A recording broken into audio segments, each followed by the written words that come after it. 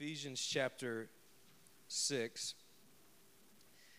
Some of you already know what's about to happen because tonight is the last night in our series through the letter to the Ephesians. How about it? How about it? They didn't tell me they were going to do that whole spiel at the beginning. They did that on purpose because I would probably have said, don't do that. Let's just talk about it afterwards, But we are grateful for this church. We're grateful, most importantly, for all that God is doing here. We're going to talk some about even what I'm about to say later as we get in the text. But whether it's me, whether it's Marcus, whether it's Adam, whether it's Billy Graham, whether it's Charles Spurgeon, or whoever it may be up here watering, it really doesn't matter because God's the one who gives the increase.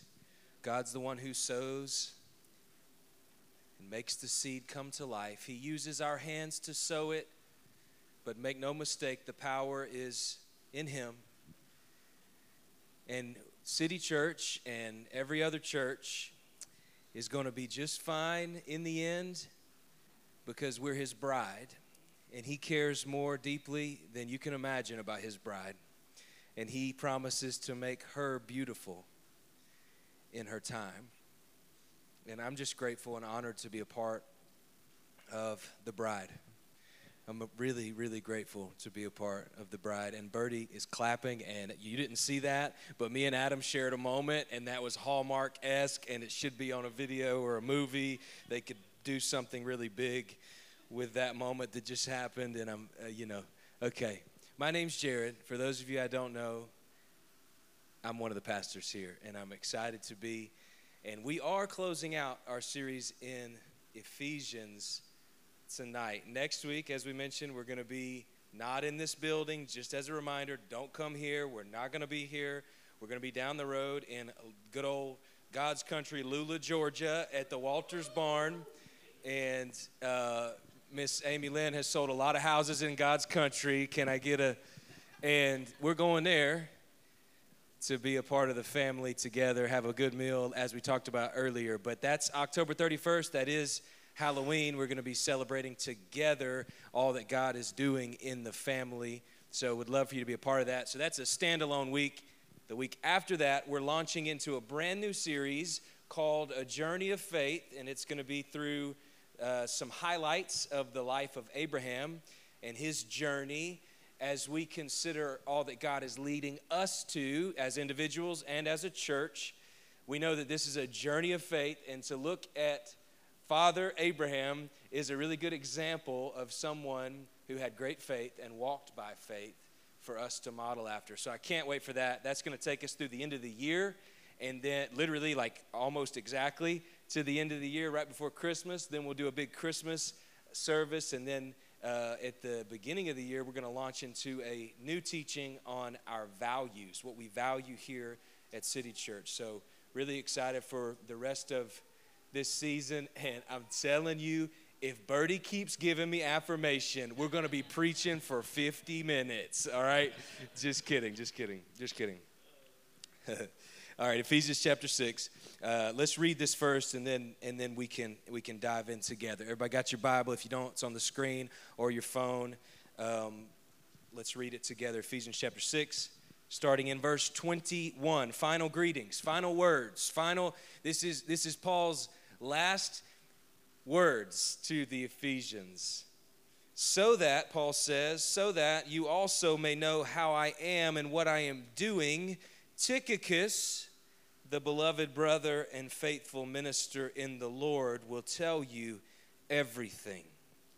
I have sent him to you for this purpose, that you may know how we are and that he may encourage your hearts. Verse 23, peace be to the brothers and love with faith from God the Father and the Lord Jesus Christ. Grace be with all who love our Lord Jesus Christ with love incorruptible.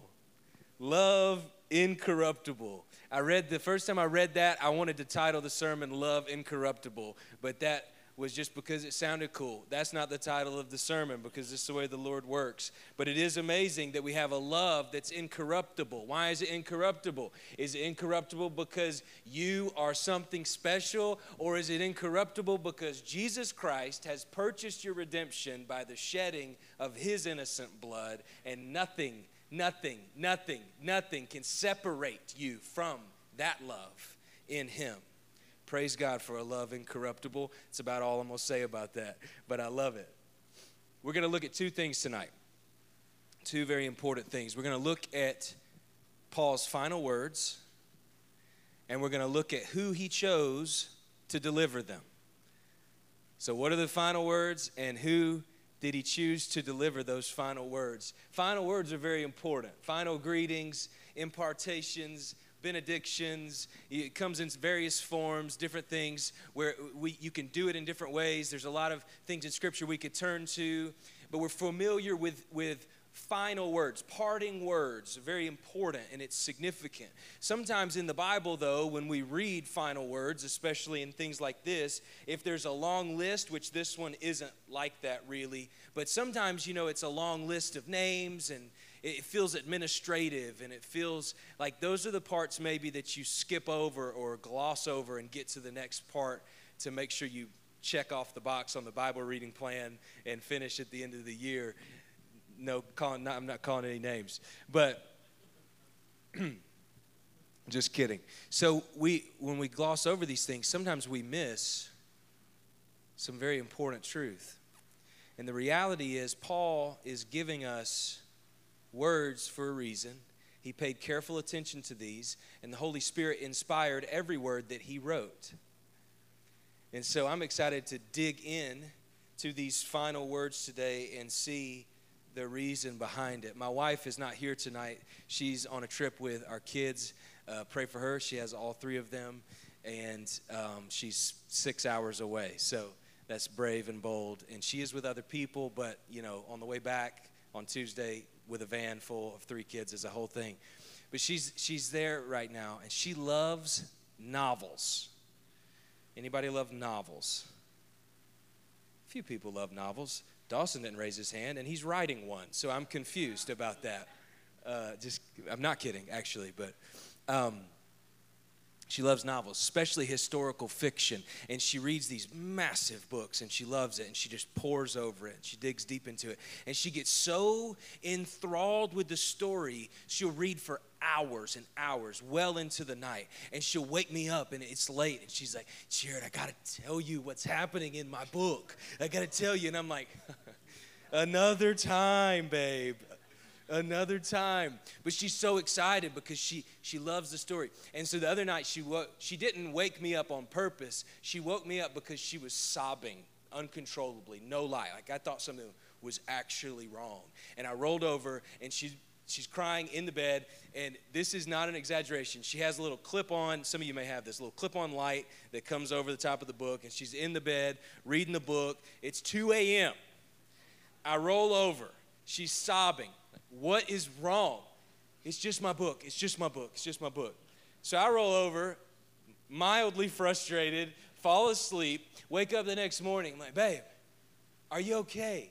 She's like, yeah, thanks for caring. That was actually the second time I read the last chapter. The first time I read, I was crying louder, and that didn't seem to budge you at all. So if something was actually wrong, we would be in trouble. It's like, whoo. So she cares, here's the point, she cares so deeply about the final words that she reads them multiple times over, and is just poring over it to the point of crying. So that got me thinking about other novels and the way that they end, right? This is not a novel that we're reading, just to be clear. This is a letter to a group of people that was inspired by the Holy Spirit. That's the most important message that the people in Ephesus could possibly receive.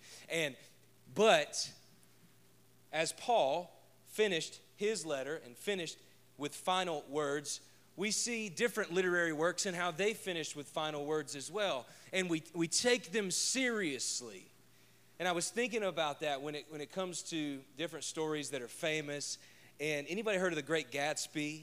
No, but you know the book. Maybe you've seen the movie, or at least you've heard of it. It's pretty well known. When they wrote the book, F. Scott Fitzgerald actually was the author in 1925. When he wrote the book, it didn't sell well at all in the beginning. I didn't realize this till I looked it up. He actually was quoted saying that it was a flop. And then 15 years later, they printed a second, 15 years after he died, they printed a second round of the book, and it was collecting dust. And then much later, it actually took off. And then in 2013, I think they make a movie out of it and revived it again. And so this book, he actually never saw what came of the work that he did in this book. And he was quoted before he died actually saying that it was a flop. I find that interesting, and I find it relevant when you look at the way the book ends. This is the final words of The Great Gatsby. This story of hope and prosperity and wealth and chasing your dreams ends with this final word. So we beat on, boats against the current, borne back ceaselessly into the past. So we just beat on against the current, and we just get beat back ceaselessly into the past. All of my travails ended in death and suicide and ruin. And the narrator comes in, so we just continue ceaselessly being beat back into the past with no hope. I can't think of a more hopeless situation, a more hopeless final word. And I can't think of a more opposite final word than what Paul gives us today and what he gave to the people in Ephesus. Because the hope that the world has to give is at best to be in the boat, chasing your dreams, getting beat back ceaselessly into the past by the current and the waves. But the hope of the gospel is that our inheritance is secure because it's been paid for by blood, and that blood is incorruptible. And now we pursue an eternity that far outweighs anything, any trouble that we can experience in this life. Our eternal inheritance is better than you can imagine. And so I want you to pay attention to the hopeful words of Paul. And I want to look back at verse 23 here. Paul says, "Peace be to the brothers." That word brothers is a masculine noun, but it's used to describe the community of faith, the Christian community. So it's not just men, it's also women, the Christian community. Peace be to the brothers, the love and love with faith from God the Father and the Lord Jesus Christ. Grace be with all who love our Lord Jesus Christ with love incorruptible. We see so much of the hope that we have, and we see so much of Paul's heart in this. I want you to think about this. I was challenged by this. When we think about the final words that we choose, and we think about the wishes that we would have for people in our lives that we would be writing letters to. What would be those wishes? What would you pin down? Would you maybe consider happiness or comfort? Would you consider safety or prosperity? Like, what do we say to our friends when we leave them? You know, how do we wish them well? How do we send them off? And I find it interesting when I think about that, and I find it challenging when I think about the fact that Paul didn't express any wishes that were outward experiences. He spoke directly to these inward graces, these inward realities. He said, peace be with you, and love with faith, and grace be to you also, secure in Jesus Christ. That's what I want to do. I want to break down these 4 words: peace, love, faith, grace. Just really quick here. That word peace, eirene, it means peace, quietness, rest. It also means to be one. It means to join together and to be whole. And this is going to be a dad joke moment, but the irony about eirene is that it's talking. Nobody thinks that. No, okay, my Greek's bad enough to where it sounds like irony. And the irony about eirene is that it's talking about a peace that's used to describe unity and union and a completeness that's together. So Paul is speaking to the church, the bride of Christ, and he's saying, have peace.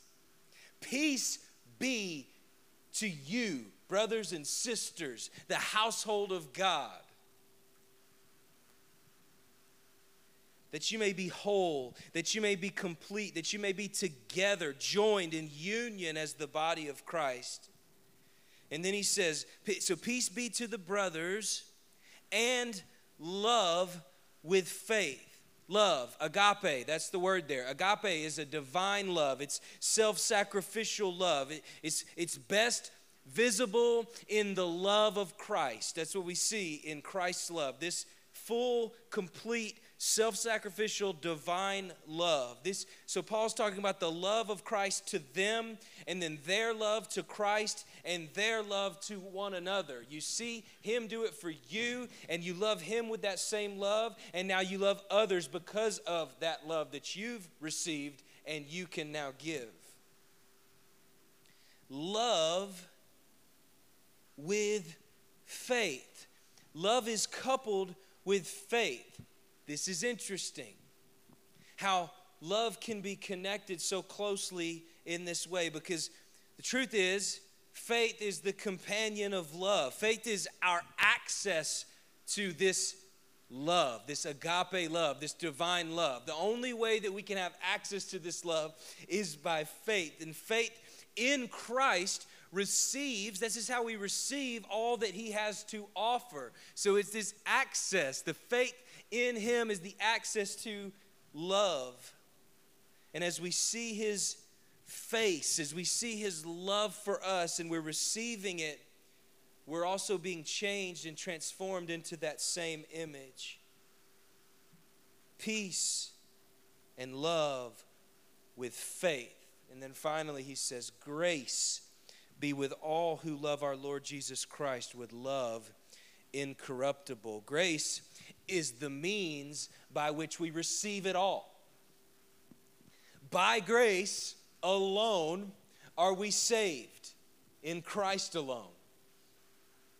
And it's by grace, this is the means by which we receive all of these gifts that he gives us. In the simplicity, I love how Paul brings it down to an all-encompassing reality. That through Christ we have all we need. It's by his grace alone. It's through faith alone. We're connected to this love that secures us for eternity. And that we can have peace with one another because we have peace with him. This is the final words. These are the final words that Paul chose. And now we're going to consider the man that Paul chose to deliver those final words. Tychicus. I love that. Tychicus. Some people say Tychicus. I don't know what's right because it's about 60-40 of what people say. I'm not sure there is a right one, but it's an awesome name. Tychicus. How many names do you have that can be pronounced in two different ways and be awesome both ways? You know, Tychicus. Tychicus was an unheralded servant. He was an unsung hero. We don't hear much about him.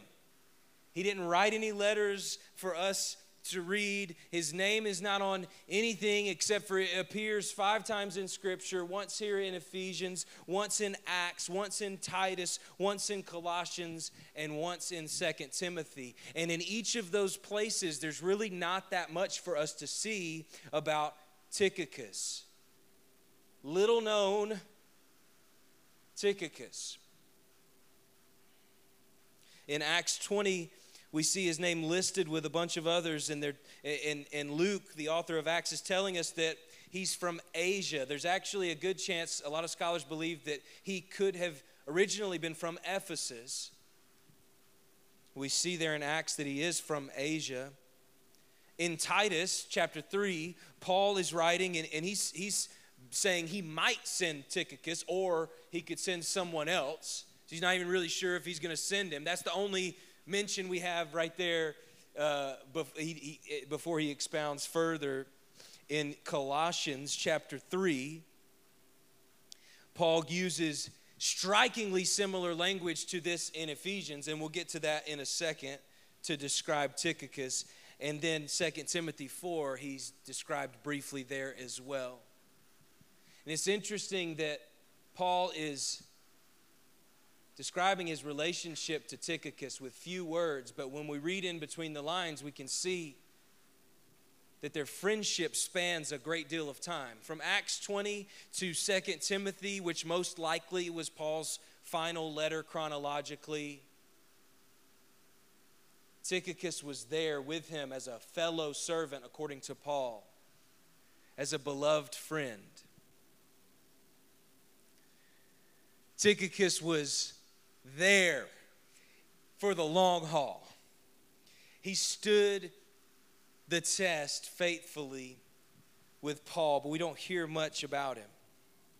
And we know that he was the mailman.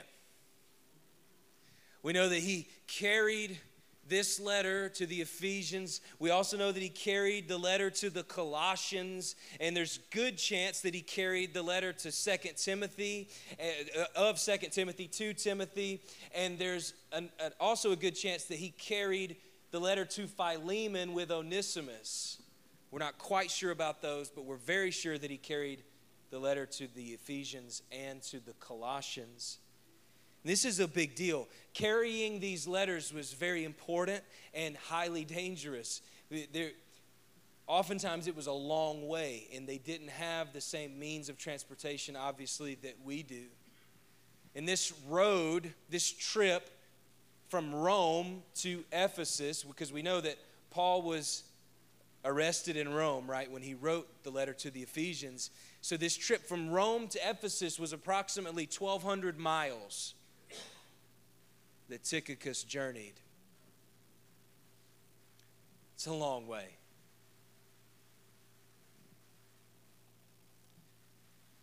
This is no easy journey. It's not glamorous. There's not even much to say for it. There's so little to say for it in Scripture that we sometimes forget these realities, that they had to take this papyrus across country and preserve it. The most important, think about this, how long it must have taken to write this down, to pore over it, to seek God for His voice, to pour His voice out through His Holy Spirit, and then to take it and deliver it to the people that He intended it for.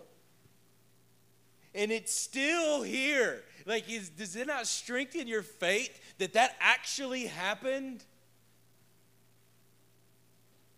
And He made it. And there's not much to say about it in Scripture. and he made it, and he took it, and he was faithful. Paul trusted him. Verse 21, we read it a minute ago. So that you also may know that how I am and what I am doing, Tychicus, the beloved brother and faithful minister in the Lord, will tell you everything. I have sent him to you for this very purpose, that you may know how we are and that he may encourage your hearts. Tychicus was sent by God ultimately. He was given this mission, this little known mission, but very, very big and important mission. And Paul trusted him to do it. Truly, an unsung hero of the New Testament.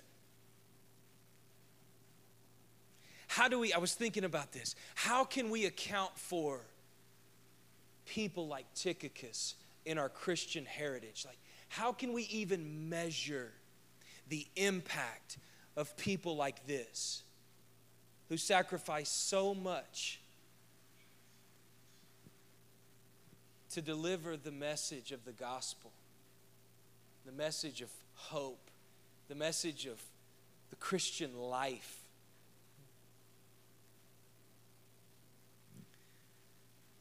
Where are the accolades? Where is the praise? Nobody's talking about my man Tychicus. Do you think he was motivated by the accolades or the praise? Probably not. Maybe he had some temptation along the way. Maybe 600 miles in, parched, laying on a rock for a bit. Maybe he thought to himself, does anybody know what I'm doing right now? Does anybody care? Is a robber going to get me in the next 100 miles and just rip this all to shreds?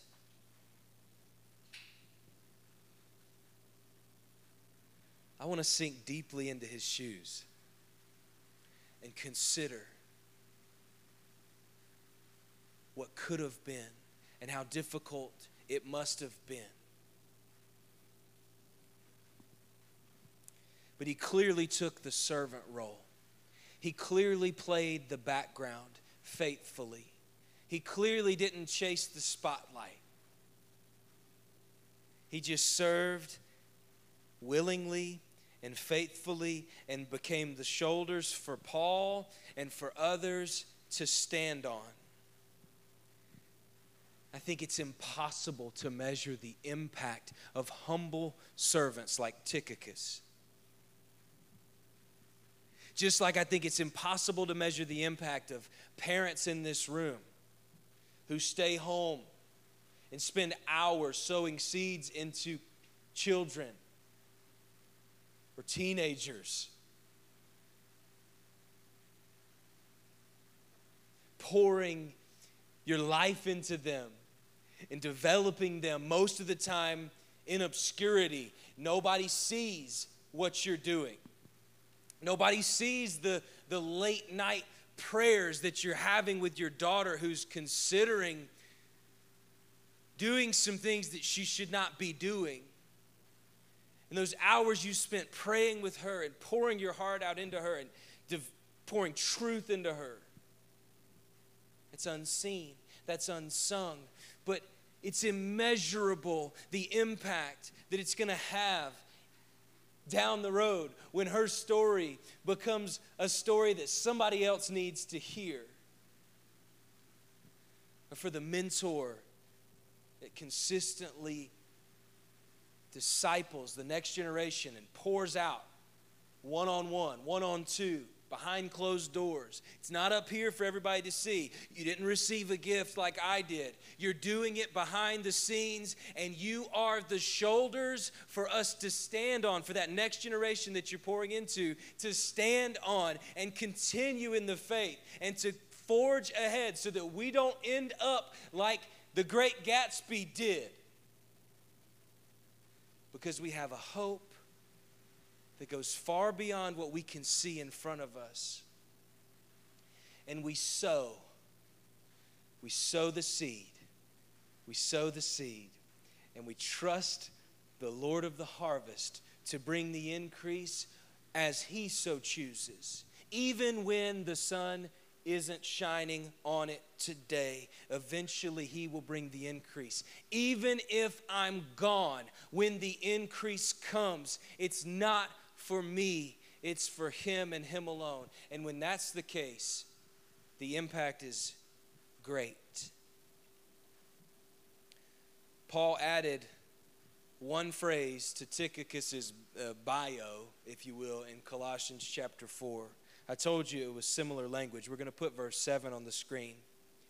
It's very similar to what he said in the letter to the Ephesians. Verse 7 of Colossians 4, Tychicus will tell you all about my activities. He is a beloved brother and faithful minister and fellow servant in the Lord.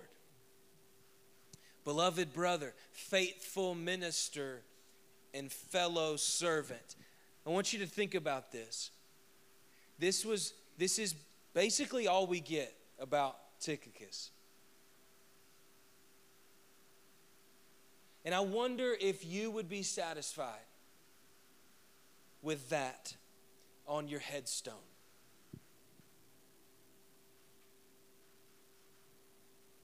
Beloved brother, beloved sister, faithful minister and fellow servant. If it comes down to the bottom, and all of our trophies are gone, which they will be, and what's left on your headstone is beloved, faithful, and servant, would you be satisfied? And to take it a step deeper, what if no one visited that grave site? Because there's coming a day where everybody that knows you and knew about you is going to be under the ground too. So eventually nobody's going to be visiting the gravesite.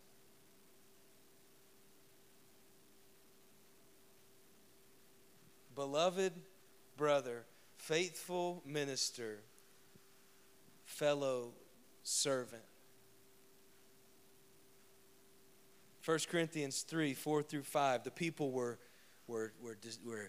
choosing which minister they liked the best. They were arguing about who was better, and it was a competition happening, and Paul just squashes it. This is how he responds. 1 Corinthians 3, verse 4. For when one says, I follow Paul, and another, I follow Apollos, are you not being merely human? What then is Apollos? What is Paul? Servants through whom you believed, as the Lord assigned to each. Servants through whom you believed, as the Lord assigned to each. What am I? Paul said. What is he? What does it matter? We are merely servants through whom you believed, as the Lord assigned to each. Servants. Jesus taught us the greatest role in the kingdom of God is a servant. Jesus came to earth and flipped it completely upside down. He said, I come, the Son of Man comes not to be served, but to serve. And here's how I'm going to do it. Lay his life down as a ransom for many. He completely flipped it upside down. And he said, in this world, I know that it's not the greatest role to be a servant. In fact, that's the lowest role. But what I'm telling you is what's the lowest here is the greatest there. The greatest role in the kingdom of God is to be a servant. God uses humble, faithful servants to accomplish his work. I found this poem today, literally this morning, I found this poem. And I'm going to read it all the way. And I'm going to print it on a banner at some point, but it's kind of long, so it'll be a really big banner. It's called A Chosen Vessel, and the author is unknown. And I tried to find the author. I can't find it, so apparently he's unknown, which really goes well with the poem, and you'll see why. The master was searching for a vessel to use. On the shelf there were many. Which one would he choose? Take me, cried the gold one. I'm shiny and bright. I'm of great value and I do things just right. My beauty and luster will outshine the rest. And for someone like you, master, gold would be best. Unheeding, the master passed on to the brass. It was wide-mouthed and shallow and polished like glass. Here, here, cried the vessel, I know I will do. Place me on your table for all men to view. Look at me, called the goblet of crystal, so clear. My transparency shows my contents so dear. Though fragile am I will serve you with pride, and I'm sure I'll be happy your house to abide. The master came next to a vessel of wood, polished and carved, it solidly stood. You may use me, dear master, the wooden bowl said, but I'd rather you use me for fruit, not for bread. Then the master looked down and saw a vessel of clay. Empty and broken, it helplessly lay. No hope had the vessel that the master might choose to cleanse and make whole, to fill and to use. Oh, this is the vessel I've been hoping to find. I will mend and use it and make it all mine. I need not the vessel with pride of itself, nor the one who is narrow to sit on the shelf, nor the one who is big-mouthed and shallow and loud, nor one who displays his contents so proud, not the one who thinks he can do all things just right, but this plain earthly vessel filled with my power and might. Then gently he lifted the vessel of clay, mended and cleansed, and filled it that day. Spoke to it kindly, there's work you must do. Just pour out to others as I pour into you.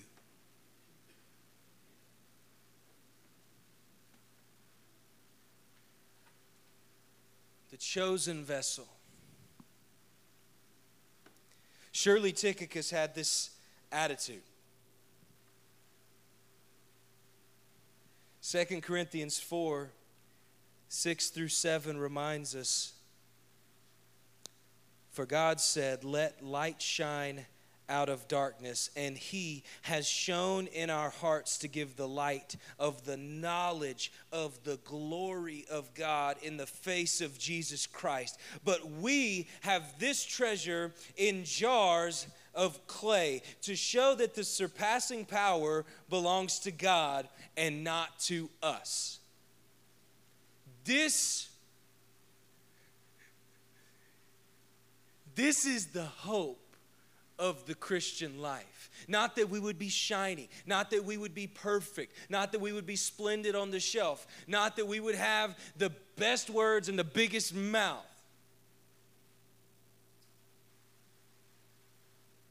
But that we would be useless apart from the power of the one who is almighty and the one who ordained it all from before the foundation of the world. We have this treasure in jars of clay to prove that the power is not in us, but it's in him and him alone. This is the attitude of Tychicus, I believe. I believe that he chose this humble path. Just use me. I don't need the accolades. I will walk this road because I've been called and I've been commissioned. And And I have everything I need because I have you. Some of you tonight may not feel ready to do what you know God's called you to do. Some of you tonight may be thinking about how to prepare yourself better before you start to open your mouth and share the good news of what God has done inside of you. And I want to encourage you as clearly as I can that He uses useless clay and He puts His power inside of it. And that power shines so bright that eventually they're going to forget it was you, and that's great because that's when He wins. That's when He gets the glory. That's when His kingdom is advanced. We have to be willing to be obscure. We have to be willing to be humble. We have to be willing to serve like the least of these in order to see His glory in the earth. We don't know if Tychicus helped scribe this letter. We don't know if he helped write it. He could have. We don't know that. But we do know that he was close enough with Paul in order to take this letter to the Ephesians and be able to explain it, to be able to expound on it, to be able to, as Paul said, tell you everything. What a thought that he's close enough, that Paul is preparing him to take the letter and to read the letter, to read from the papyrus when he gets there, and to answer questions and to expound on the text. And I have this picture in my head. I'm imagining them gathering around, and Paul's chained to the guard, and he's there with Tychicus, and they're talking about this text that's been written, and they're emotional about all that God is doing, and they see that this is the most important message for the people in Ephesus to receive, and they're praying over it, and Paul is preparing Tychicus to go and to take it and to explain it and to make sure that they have it and they hear it and they can understand it. And I could just see them gathering around saying, Tychicus, do you remember towards the beginning of the letter? Because there weren't chapters and verses then, So towards the beginning of the letter, this is the gospel. And you were once dead in the trespasses and sins in which you once walked, following the course of this world, following the prince of the power of the air, the spirit that is now at work in the sons of disobedience, among whom we all once lived in the passions of our flesh, carrying out the desires of the body and the mind, and were by nature children of wrath like the rest of mankind. But God, Tychicus, but God, being rich in mercy, because of the great love with which He loved us,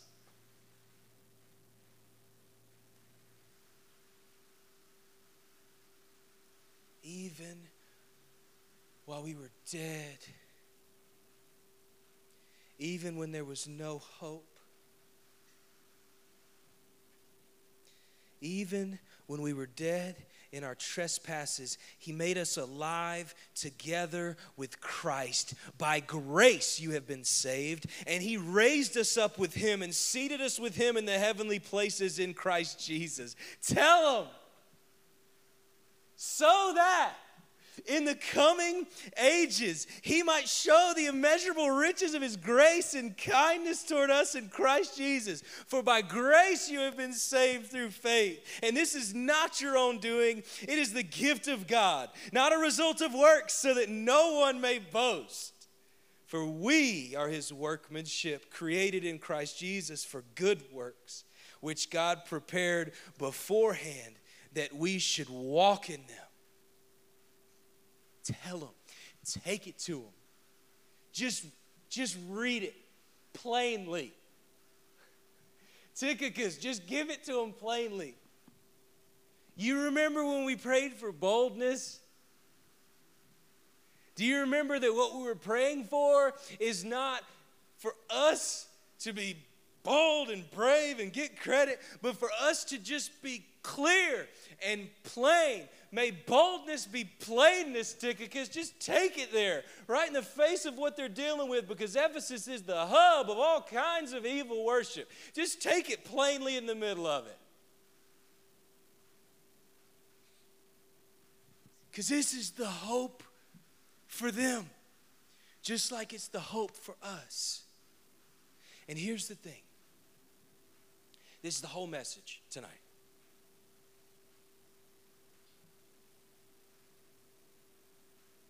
We can all be a Tychicus.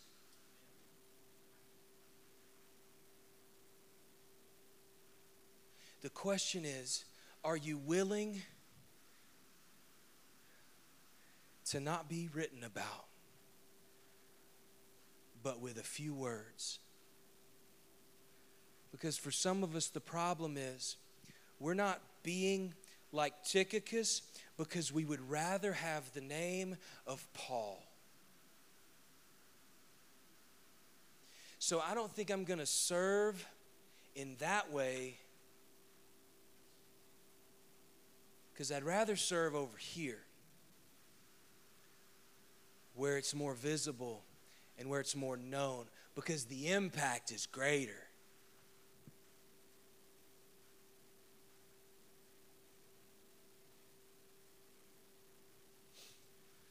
And the interesting thing about that is Paul's name is big. But what Paul said about his name, so what is Paul? Paul is the least of all sinners. The worst of all sinners is what Paul said about Paul. The interesting thing about that is Paul considered himself even lower. And that's who God uses. So are we willing to take that low path? Are we willing to stoop low enough to serve? Even when nobody's going to know. Even when people will gloss over it at the beginning or the end of a letter.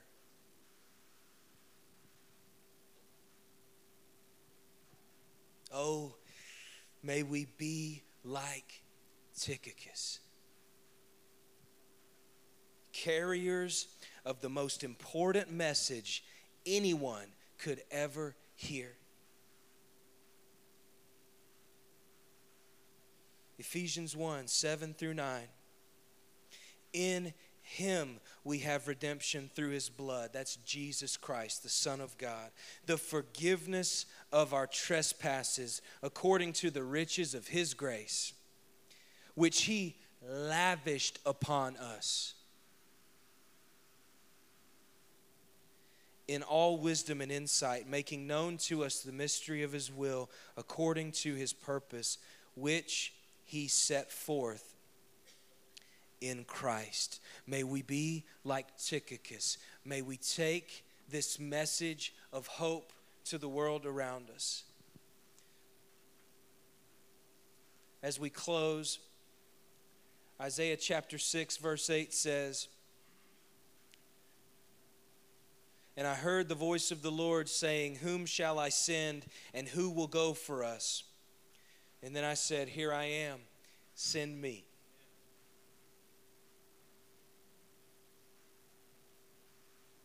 May this be the posture of us. May we be known by this willingness. May we be known by this humility. And may we be bold in our proclamation of this truth.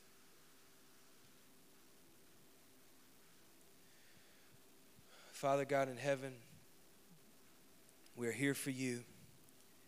We're here for you only. We hear you speaking to us through your word. God, I pray that you seal it on our hearts. I I pray that you make us more like you. Pray that you make us more humble so that we can be used. And it's in Jesus' name that we pray. Amen.